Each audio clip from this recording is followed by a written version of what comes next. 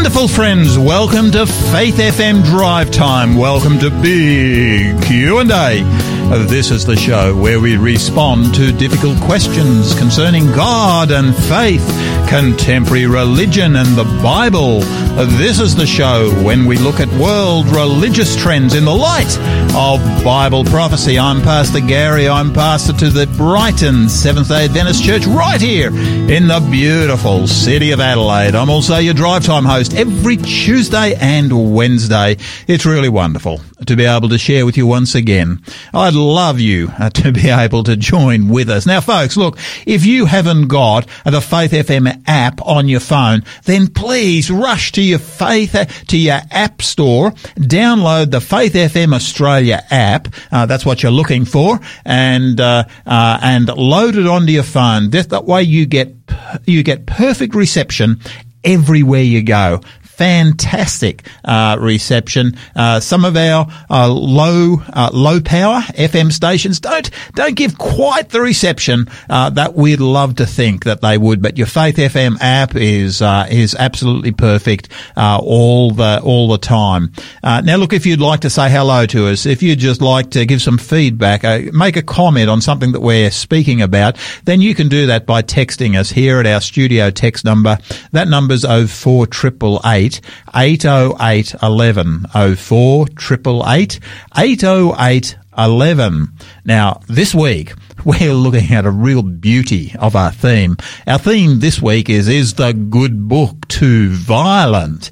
Last night, I had a real privilege to listen to my mates, Pastor Joseph Maticic and Pastor Will Mawala, and they really presented some wonderful thoughts. They looked at how the nature of man, unfortunately, it seems to be predisposed to violence, and how that story is told within the Scriptures. Today, we're looking at the question of what did Jesus teach about violence? Now, this question is one. Jesus said some super radical thoughts on this particular issue, and today we want to dig into it. What did he say? Why did he say it? And what are the implications for today? Now, of course, today our co-host is Eric Horn. Now, Eric he's been a printer by trade. He's worked as a literature evangelist. He's been selling the Christian literature door to door for most of his life, and currently he's ministering to the Adelaide Indigenous Seventh-day Adventist Church, and it's fantastic to have him back with us once again. Welcome to you, Eric. Well, thank you, Gary, and hello to you and hello to the listeners. It's wonderful to have you back again. Spring is almost here, isn't it good? Thank goodness for that. I'm a bit sick of the wet weather. I think we've had more rain in August than we have for about 3 or 4 years. It's been too much. Yeah. No, look, I have to admit, I mean, this winter has, for me, probably been I've been in Adelaide now for 20 years. I can't believe it's that long. And this would have to have been the wettest and coldest and most miserable winter we've ever had anywhere. And has it affected your exercise program? Well, I've been out it's reduced my exercise program, but it was 5 degrees this morning when I was doing my 7.5 Ks. And I tell you what, I mean, it's good to be getting close to spring, shall we say. Yeah. Now, look, today it's fantastic also. We've actually got a second person with us for the first part of our program, and this is a little bit of a surprise to Eric, and that's Suzanne. Now, welcome to you, Suzanne. Hello, how are you? Suzanne, it is fantastic to have you on board with us. Now, of course, Suzanne is one of the leaders of our church down there in Victor Harbor, and has functioned most of her life also as a literature evangelist, distributing Christian literature, and has done a marvelous job at doing that. And probably, Suzanne, your most notable, shall I say, Eric's most notable claim to fame is the fact that you are Eric's daughter. I am. There's four children. I'm the oldest. And you're the oldest. Look, I tell you what, I sort of thought I really wanted to surprise Eric today by having his, because there's some questions I really want to put to you about your growing up years. There are some things that, you try to keep secret. So we'll just talk between you, me and the gatepost. Just be careful what you say. Look, before we go though, however, Suzanne, look, tell us, you live at Victor Harbor. For the sake of our listeners who aren't familiar with South Oz, where is Victor Harbor? Okay, so Victor Harbor is south of Adelaide, around about an hour 20 or so from the city. And beautiful, quite a well-known spot. A lot of people like to go there for holidays. A lot of people around Australia actually know Victor Harbor. It's a very beautiful place, and we have whales that come through to the waters in winter, and some lovely summer days, a little bit cooler than perhaps some of the other areas that you can get around Adelaide. Yeah.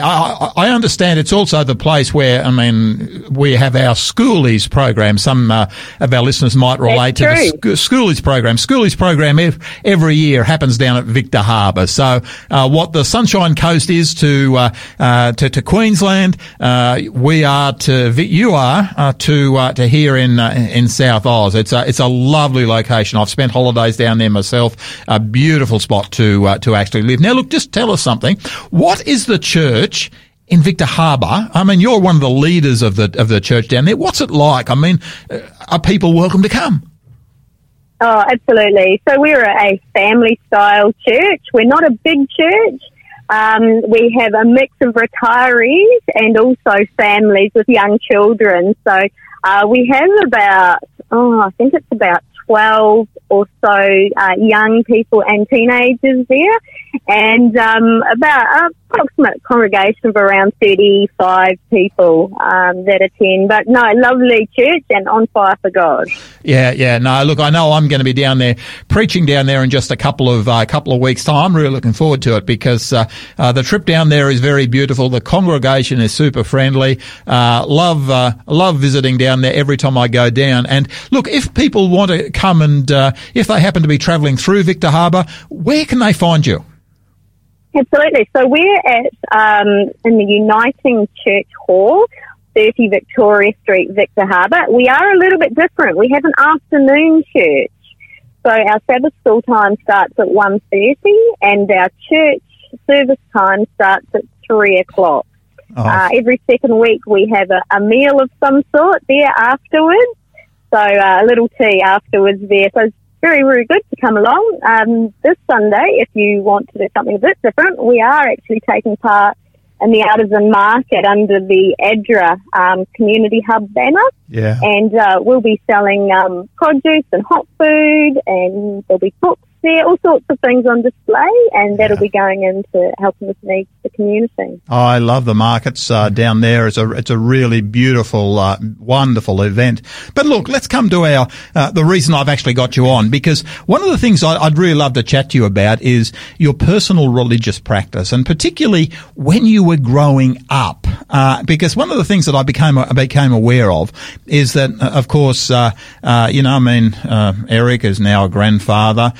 You're his daughter, but when you were growing up, you had a thing called a family devotional time. You had family worship, as I understand it. Now, one of the things I'm really wanting to emphasise is the, I suppose, personal spiritual development of children. Now, you can now reflect back through many years, and I'm just really interested. Can you just tell us? Some of our listeners may not be aware. What is family worship? Because I know that you guys certainly were involved in this practice. What is that?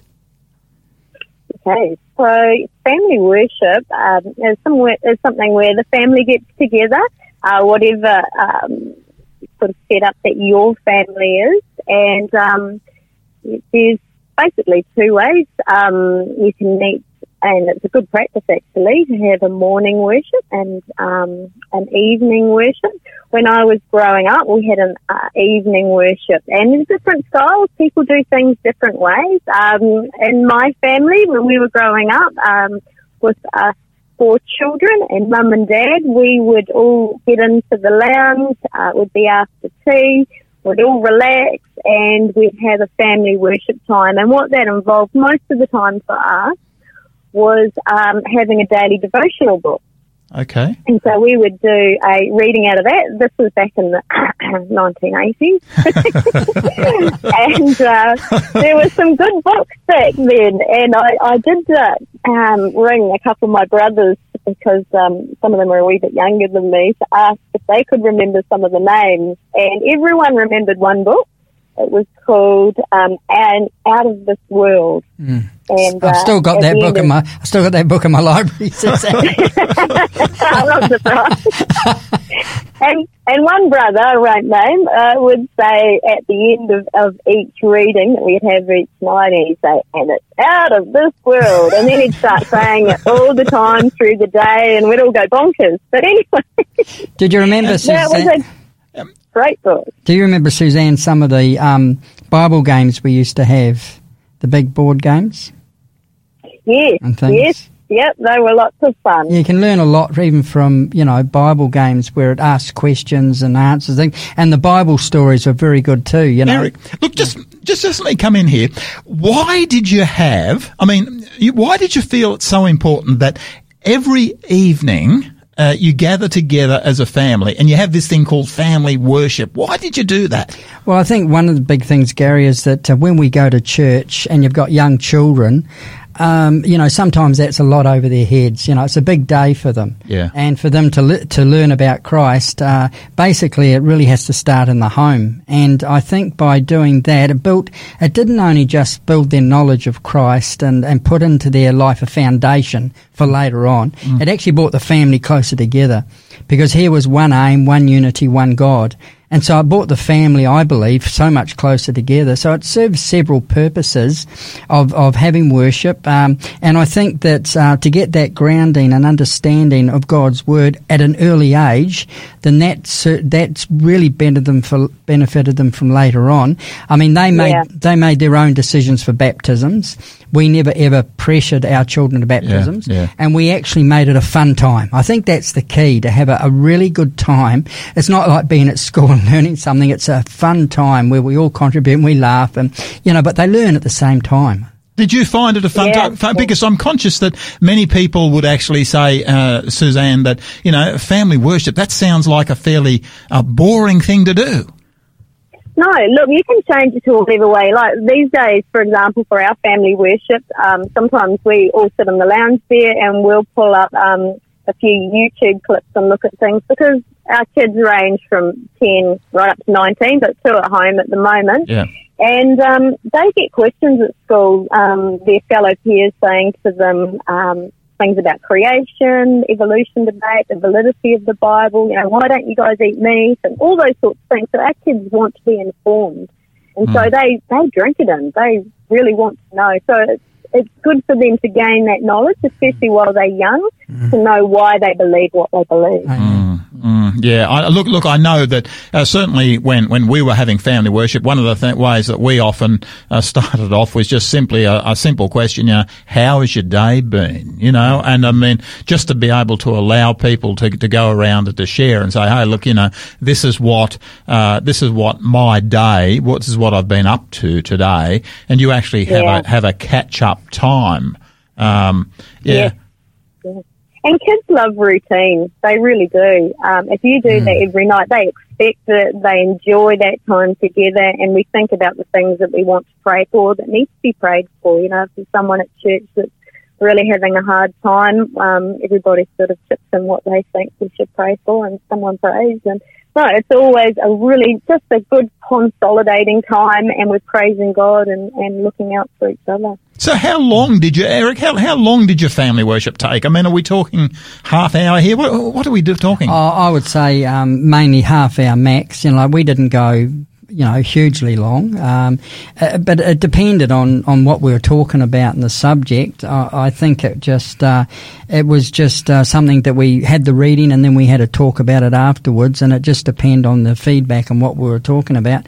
But Suzanne makes a very good point there that, they get used to the routine. It was part of their lives. Yeah. And once you get it part of your lives, you carry it on through your life, I think, and you still remember back. I know some people left the faith and they still remember those Bible stories and studies, and that's important, Right. Yeah. I'm interested that there's actually been a little bit of a change of format here, because in your day, Eric, there's a book particularly that everybody remembers, and of course you're pre-internet like myself. That's certainly when we had our children. But now you're saying that you actually incorporate YouTube clips into family worship.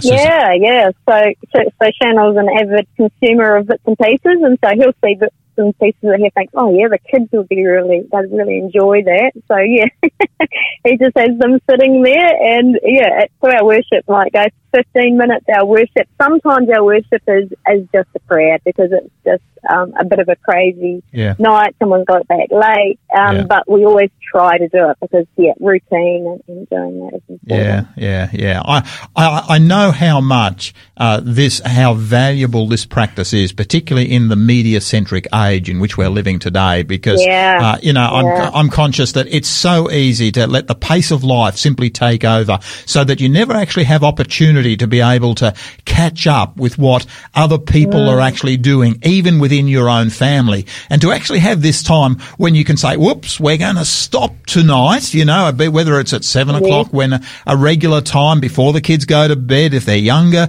or before they do their homework, if they're a little bit older, to be able to turn around and say, hey, look, I'm going to stop. I'm going to turn off the commercial television, and I'm going to actually take part in, sharing together at a family.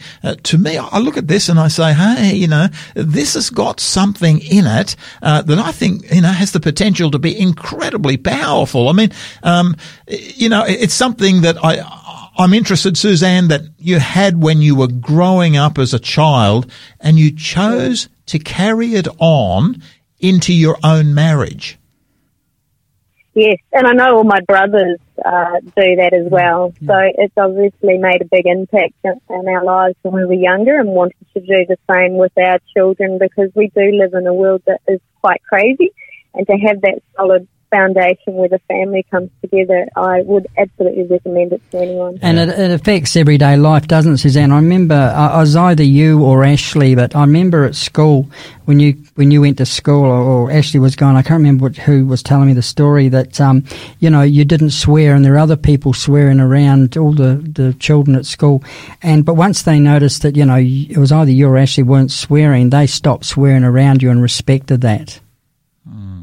Yeah, that's right. People notice. People notice, they ask purely questions, and you can ask those purely questions at home, and you look it up and you find out, and you give your child a basis to know. It actually gives a safe time, doesn't it, to be able to turn around as a family, and particularly if people when their children are young. It's so important to start this habit when they are very young. Amen. And so that our children actually grow up with it. It's more and more difficult the older people get to introduce a new habit. And folks, I'd encourage you, if you haven't been had the privilege of having family worship. I know in our family, when our children were young, we'd actually sing some.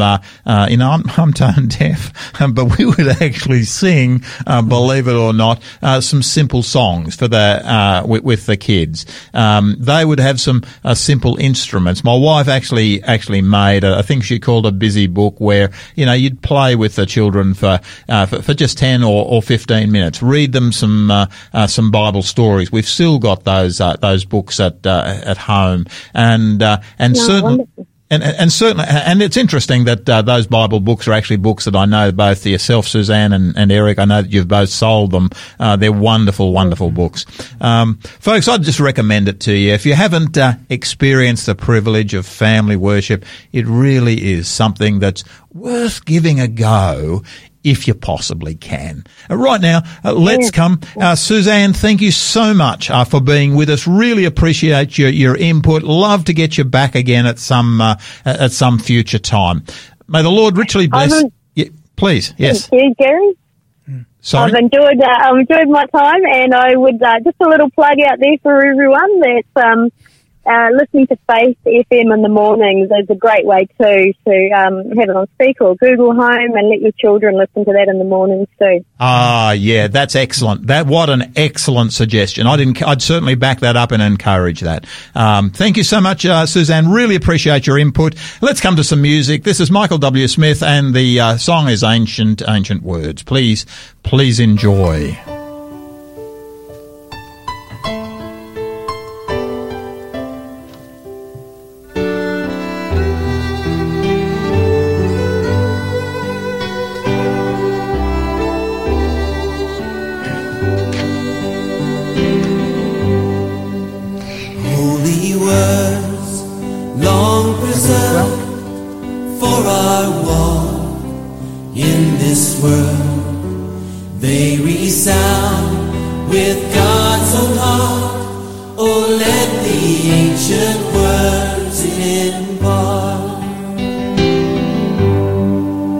Words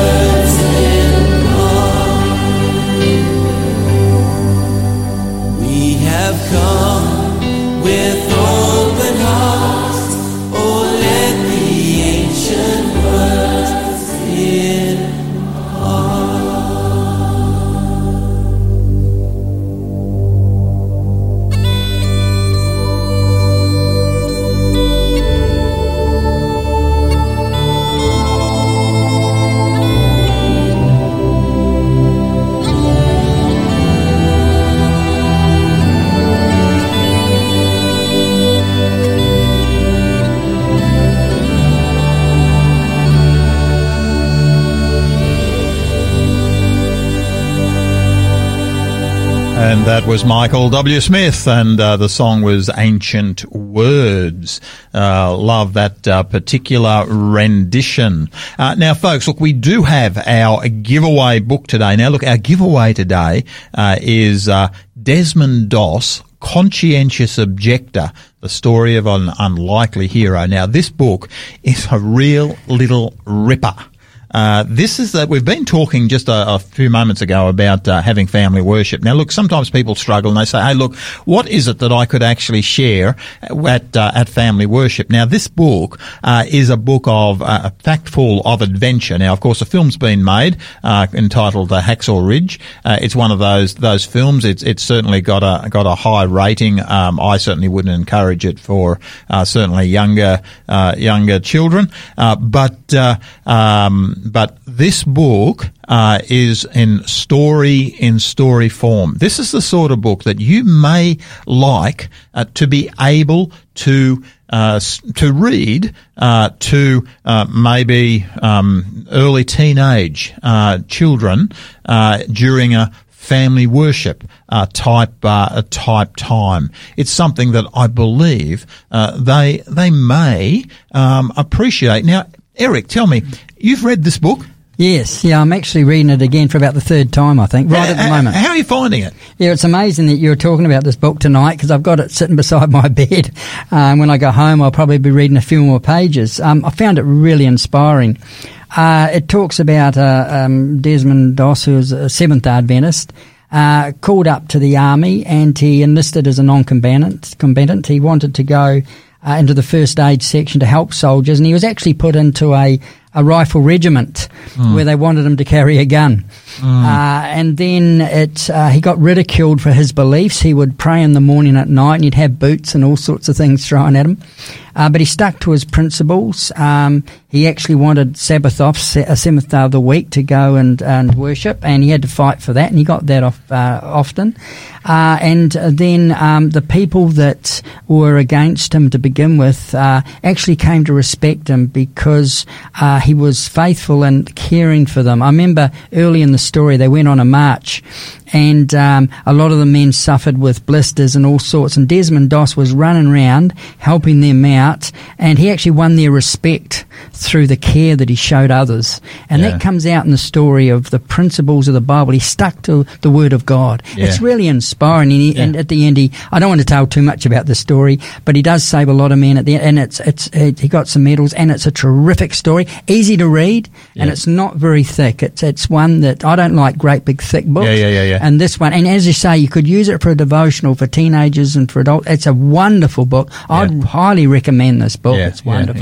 No, that's very true. In fact, this week we're actually talking about the subject of violence, and this is a man who was forced to deal, Second World War. We're talking about huge, right in the midst of violence, and yet he was prepared to do something. He was prepared to practically put into practice that which most people would say was physically impossible to actually put into practice. And to me, it just ties together a couple of different themes that we're looking at today. You've got this, family worship. Why not give it a go? And hey, here's something that talks about violence and the way one man did actually deal with it. The book, again, is entitled Desmond Doss, Conscientious Objector, the story of an unlikely hero. And look, if you'd like your own copy of Desmond Doss, Conscientious Objector, then all you need to do is to text us here at our drive time number. It's 04888 808 11, 04888 80811, and all you need to do is to give us the code SA69, SA69, no gap between the SA and the 69, and we will get this to you in the fastest possible way. It'll actually go through to our robot. He'll respond to you. He'll ask you a few questions so that we can get your address and get this to you as fast as is physically possible. Desmond Doss, Conscientious Objector, the story of an unlikely hero, and that code is SA69, and our number is 04888 808 11. Now, you are listening to Faith FM Drive Time, Big Q&A with Pastor Gary. And today, our co-host is Eric Hoare, and currently he pastors the Adelaide Aboriginal Seventh-day Adventist Church. And this week we're looking at the theme, is the good book too violent? Now, that's a question and a half. Yesterday, our guys really appreciated what Joseph and Will shared yesterday. Why does the Bible, they asked, contain so much violence? And so much of that comes back to the reality of human nature. What the Bible is recording is the facts of what are occurring here on planet Earth. Today, we're starting to look at what did Jesus teach about violence? Now, Eric, they're probably some of the most radical teachings in the entire Bible, yet some would say that the teachings of Jesus about violence are actually so idealistic that they can't be reasonably adopted. So, Eric, I suppose, help us out. What did Jesus teach about violence, and can they be reasonably adopted? Yeah, well, there's a lot of misunderstanding on what Jesus actually said about violence as well in the Bible. Some people take what he said and actually use it. In fact, if you look at what Gandhi said about the Bible, he said, I like your Christ, I do not like your Christians. Your Christians are so unlike your Christ. Isn't that amazing that he would say that? Followers of Jesus would come over that way. And, you know, Christianity is the largest religion in the world. I was really amazed to read that 32.5% of the world's population actually profess that they are Christians. And that relates to about 2.18 billion people around the world. Wow. And yet when you look at the countries that they take it from, you look at the Democratic Republic of the Congo, 95.7% of its population are Christians, which is incredible. Mexico, 95% profess that they're Christians. The Philippines, 93%. And yet when you look at the crime rate and the killings in these countries, they are some of the highest in the world. The United States is nearly up to 80% who say, look, they are Christians, and yet the people murdered there through killings. So does Christianity work in these countries? Is this what it's saying here? Well, there's a lot of misunderstanding that we even as Christians can understand about this topic. It's a big one today, a huge one. Yeah. And many of the critics of the Bible will use the violence in the Bible and also some of the things that Jesus said without understanding what he's actually doing. They actually use it against Christians, don't they? They do, yeah. And that's one of the things that a lot of people tell me, that they won't become Christians, they won't follow Christ because of the hypocritical nature of the people in the church or the violence that's been shown in there. Yeah. So you're right on that. So many people are put off from following Christ because of violence in the name of Christ. But, you know, Christ tells us throughout Scripture, when you look it up, is that Christians are to be peacemakers in the world, are actually to be different to the violence that's in the world, but actually to judge that. And, you know, if you look at the Sermon on the Mount, for instance, found in Matthew 5, chapters 5, 6 and 7, one of the verses there, Matthew 5:9 says, blessed or happy are the peacemakers, for they should be called the sons of God. So Christ's followers should be characteristic by living a way that leads to peace, totally opposite of a life characterized by violence and strife. So Christ brought peace to the world. I mean, you look before the fall and see what it was like. There was no killing, there was no violence. Christ doesn't want violence in the world. And yet that we as Christians can show violence to other people that bring down the name of Christ. Turn, and this is a realistic thing today. And look, the natural thing for most people is actually to fly off the handle. You know, if somebody offends me, what I turn around and do is I fly off the handle. I respond in a negative manner. Whereas to me, as I look at the scriptures, when a person is filled with the Holy Spirit, their response is actually so different. And you know, to me, I'm conscious that there are many people who claim the name of Christians who actually have never come to understand what happens when a person is filled with the Holy Spirit. In fact, I would suggest that most of them are actually not filled with the Holy Spirit. Yes, and people cannot understand how a Christian can be so passive in their reactions, because they're looking, people in the world who don't believe in Christ also look for reaction. They do something for reaction. Yeah. I mean, I was tormented when things started changing my life. I was tormented by some of my friends because they were looking for a reaction of the old Eric. Yes. You know, and we've all been through that. Yeah. And we get it in the world, you know, and they don't like to see a reaction that's actually peaceful. Yeah. Which is incredible. It actually stirs up resentment and anger in people. Did you notice that transition in your own life? Or did others, because I'm conscious that sometimes people say, hey, look, you know, I haven't, you know, others sometimes notice what sometimes I don't even notice myself. Oh, that's true. I think when you're concentrating on Scripture and you see what He's saying and you follow what Christ is saying, how the Holy Spirit's leading you, you do change. But other things change around you.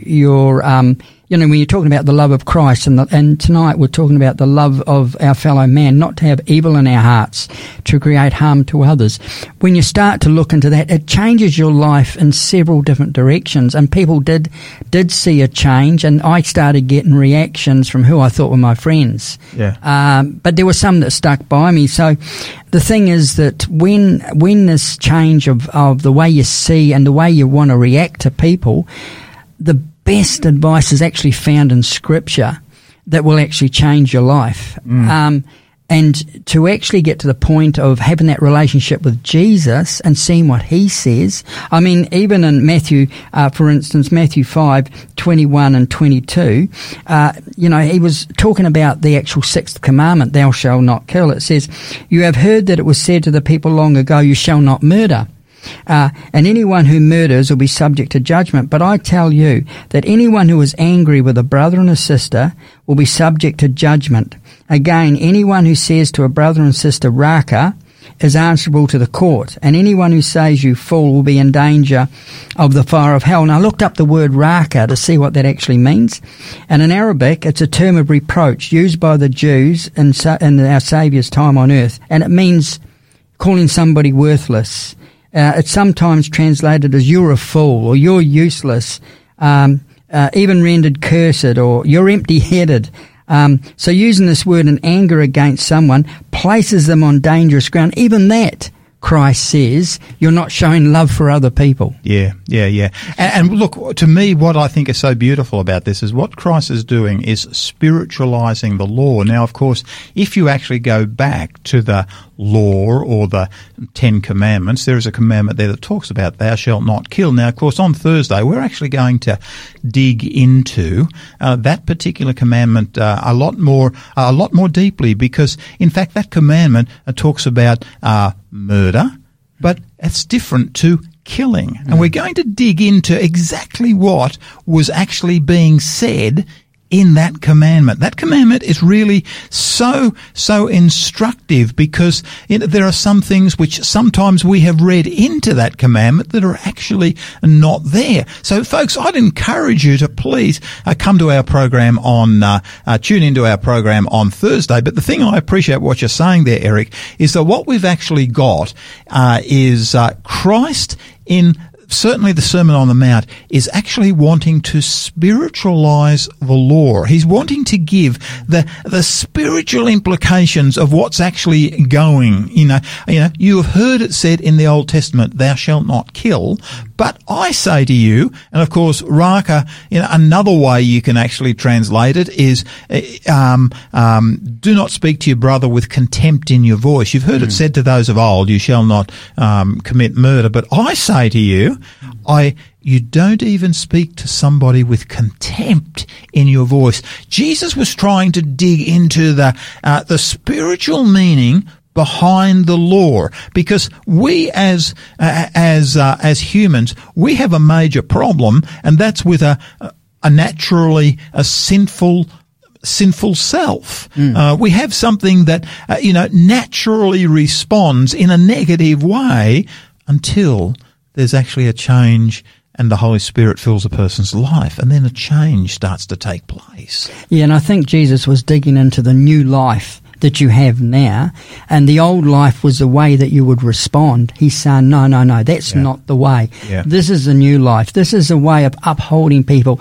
And he's saying this, one of the last things he said on earth to them, to the disciples, was Matthew 5:38-39. It says, You have heard it said that it was eye for an eye and a tooth for a tooth, but I tell you, do not resist an evil person. If anyone slaps you on the right cheek, turn to them the other cheek also. And this verse is badly misunderstood sometimes. It says here that after thousands of years of Christian influence, and in fact because of that influence, modern people often think that this is a cruel standard. In truth, God established this to limit violence and revenge. The point of eye for an eye was that punishment is to be proportional to the crime rather than everlasting cycle of revenge. He's saying that if something happens, you must understand what's happened and deal with it. Jesus does not dispute the legal aspects of eye for an eye, so far as they apply to a courtroom or the government. But in personal terms, he sets a much more challenging standard. Limiting revenge is not God's intent for the hearts of his people. Refusing revenge is God's will. And Jesus' command to his followers, this does not mean that Christians cannot flee, nor does it mean that blatant violence and evil should be met with total pacifism. It does mean that as far as we're able, Christians are not to return evil to evil. And this is consistent with Jesus' comments about turning the other cheek. And in the ancient world, the right hand was always assumed to be the dominant. Jesus especially refers to the right cheek here. That implies a backhanded movement. To slap someone on the right cheek with the right hand is more intimate. It's more intimate, and it's abuse to them.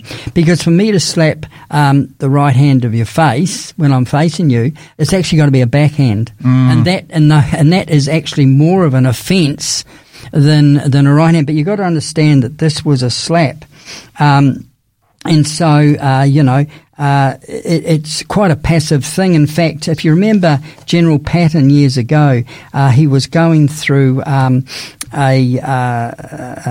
the hospital in August the 3rd, 1943. Lieutenant General George S. Patton slapped a hospitalised soldier. He accused him of cowardice. The slap did not really harm the soldier, and it was not intended to do so. Patton's intent was to insult him, to shame him, and the incident almost ended Patton's career. So what it's saying here is that if somebody slaps you on one side and you let him slap you on the other, then you just take that. It's not a big deal. Yeah. It's being passive in your response to what's happening. Yeah. It's not a big blow. It's something that can happen. But he's not saying that this is something that you need to take. If somebody, for instance, broke your tooth, you say break the other tooth. It's not that at all. What it's saying here is that we are to we can stand up for ourselves. We should be able to not just if someone was going to rape your daughter, would you defend that? Of course you would. Yes. Of course you would. It's not that at all. He's just saying that we need to understand that the way we retaliate. It's the cycle of revenge that Christ is trying to change here, because it's so simple, that if in fact somebody does, you see it just in simple driving down the road. On one hand, somebody offends me by cutting in front of me. What does that mean? Well, that means I've got to blast my horn sworn at him long and loud. In response, there's revenge. He's got to put his hand out the window, and he's got to raise certain fingers at me. In response, I go and cut in front of him until finally there's the inevitable. The cycle of revenge has finally led to maybe death on the road. And to me, as I look at this, I'm sort of saying, hey, what we've got in the New Testament here is Christ is actually wanting to cut, break, stop that cycle of revenge. But right. Look, Eric, let's come to some music because our time is starting to get away from us. Sure. Let's come to Heritage Singers, No More Night. I love this particular rendition. Please enjoy Heritage, No More Night.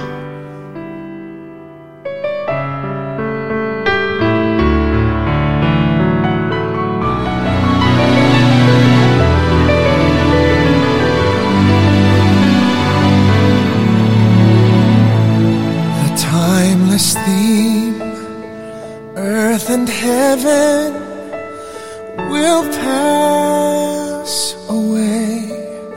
It's not a dream.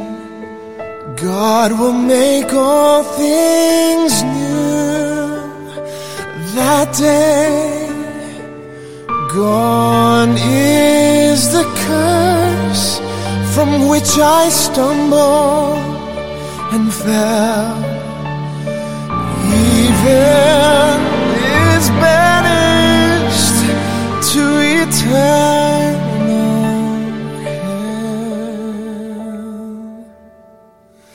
No more night, no more pain, no more tears, never crying again. And praises to the great I am. We will live in the light of the risen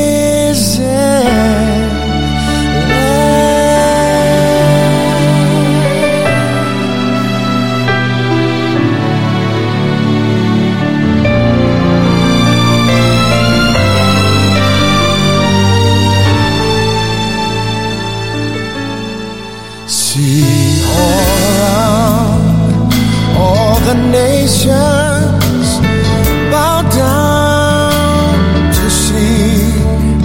The only sound is the praises to Christ the King. Slowly the names from the book are read. I know the King, so there's no need to dread. No more night, no more pain, no more tears, never crying again. And praises to the great I am. We will live in the light of the risen Lamb. See over there, there's a mansion that's prepared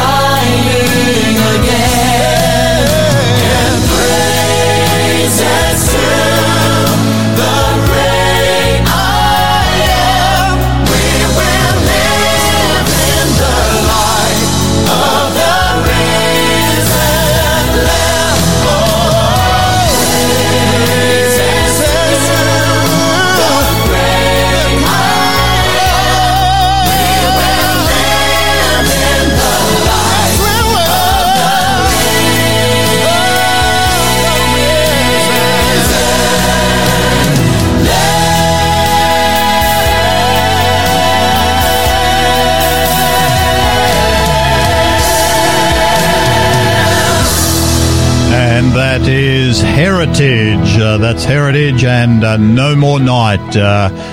Thank you so much. That was wonderful. Now, folks, we do have our giveaway book for today is Desmond Doss, Conscientious Objector, the story of an unlikely hero. And that book is available to you right now, free. There's no cost, no obligation. Now, drive time. If you want to just text us on our drive time number, 04888 80811, 04888 80811, and just the code is SA69. This is a really beaut book. It's an inspirational book. It's certainly a book talking about how one man dealt with the issue of violence. It's a book I believe you'll very greatly appreciate. SA69 is the code, and that number again is 04888 80811. You are listening to Faith FM Drive Time, Big Q&A with Pastor Gary, and today our co-host is Eric Hoare, and Eric ministers to the Adelaide Aboriginal Seventh-day Adventist Church. If you'd like to comment, our text is exactly the same number there, 04888 80811. Now this week we are looking at the theme, is the good book too violent? Yesterday we looked at why does the Bible contain so much violence, and we looked at the reality of human nature. Today we're looking at what did Jesus teach about violence. Now, hey, whatever else we say, Jesus taught some incredibly radical things that have had the potential to certainly transform all of society. Bring it together for us, Eric. We've got about 5 minutes. We've talked about how Christ tells us to be peacemakers, but there was something that Christ said which really interested me that's a bit controversial, so I'm going to bring it up, Pastor Gary. And it's found in Luke 22:35-36. It says, Christ says, "When I sent you out with no money bag or knapsack or sandals, did you lack anything?" This is when Christ sent his disciples out first on the mission. And then on verse 36 it says, "But now let the one who has a money bag take it, and likewise a knapsack, and let the one who has no sword sell his cloak and actually buy a sword," which is very interesting. Now things have changed for the disciples. Now they go out on a mission, they'll find trouble and suffering. People are not going to be opening their doors and inviting you to preach. They're going to actually face a hostile world. Yeah. And the missionary situation would be very dangerous. The situation would be so dangerous that Jesus tells his disciples that if they do not own a sword, they need to sell a cloak and buy a sword. This sword is not a sword to attack people who do not accept their preaching. This is not the message at all. The point is that they would need a sword to defend themselves. The sword shows how they're going to be received by the world as they go out. And so this is talking about self-defense here. And I think that, if my family was being attacked, as one of the comments said, I would defend my family. Yes. I think that's reasonable. And in fact, if you remember... And that's what Christ, I think, is actually saying here, isn't it? Yes, it is. He's not saying for us, the ideal is that, we would all be peacemakers, and that's fine, we are, but there are times, and even Jesus found in his time when he did stand up, like for instance, what about the Jesus who upon seeing the money change in the temple preying on the poor grew so angry he overturned their tables to stop the taking advantage of the poor people through escalating prices. What about the Jesus who was, when confronted with the death penalty as prescribed by the law, intervened and stopped it from happening? Thou shalt not murder. These are the things where you've got to take the circumstances into situation. Indeed. And when we get to Thursday and we start to dig into, because we're actually going to go into this "thou shalt not kill" commandment, because it's so important that we do actually understand what that commandment does say, because what we've got there is a commandment to kill, but kill in the definition of the commandment is actually different to murder. There are certain circumstances that that commandment actually doesn't apply to. And to me, it actually speaks to us as Christians. How do we, we don't want to be the ones to initiate violence, but is it acceptable to defend oneself? Well, apparently, certainly if you look at, the Old Testament examples, apparently that is the case. And, the idea will be Matthew 7:12 in the world today. So whatever you wish that others would do to you, you also do to them, to show love and respect to all. That is the ultimate thing for everybody. But today, it's not. We get into a more violent world, So I think Christ has some wonderful words. I think it's a good thing for everybody to study and get that balance, because there has to be a balance. There is a time to... I think the challenge, however, that we do face is that our society as a whole has actually accepted a degree of violence that is, to me, objectionable. Now, you certainly get onto Hollywood.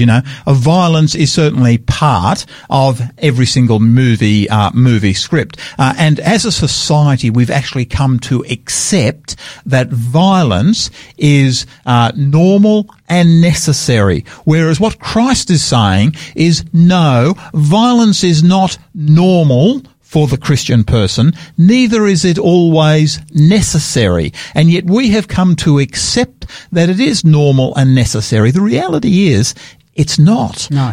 But how do we respond in a situation where, a family member is attacked? Well, certainly, there are certainly significant Old Testament examples there that talk about, defense. You talk about this, Christ, talking about, buying a sword. This is a difficult thing to challenge with, and yet, I'm so conscious when the Holy Spirit actually comes into a person's heart, when it comes into the person's mind, what happens is their way of thinking starts to change. And, they're starting to rely on the power of God, not on the power of humanity and some mighty arm that they might have. And I think quickly to finish is that it's the difference between the old self and the new self. The old self would deal with violence, would deal in this particular situation. The new self would look at alternatives, do it in a different way. Exactly. Not take that personal insult, but to treat that person with love. That's the difference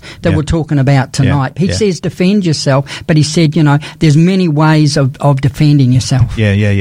And to me, again, I recommend that book. To me, Desmond Doss, to this day, stands to be it's a mind-blowing example of how it is possible to live in a peaceful manner in a world that is racked with violence. Let's pray together. Father in heaven, Lord, we come to you right now. I want to say thank you for being our God. Lord, thank you for giving us the gift of the Holy Spirit.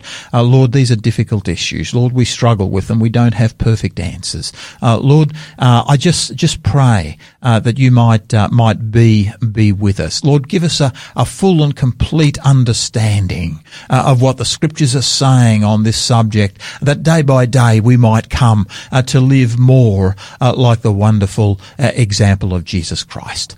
Lord, these things we ask and we pray in Jesus' wonderful name. Amen. Amen. Well, folks, it does look like our time's up for today. Thank you so much for joining Pastor Gary and Eric Hoare on Drive Time Big Q&A. Please join us tomorrow when I'll be digging more into the subject of is the good book too violent?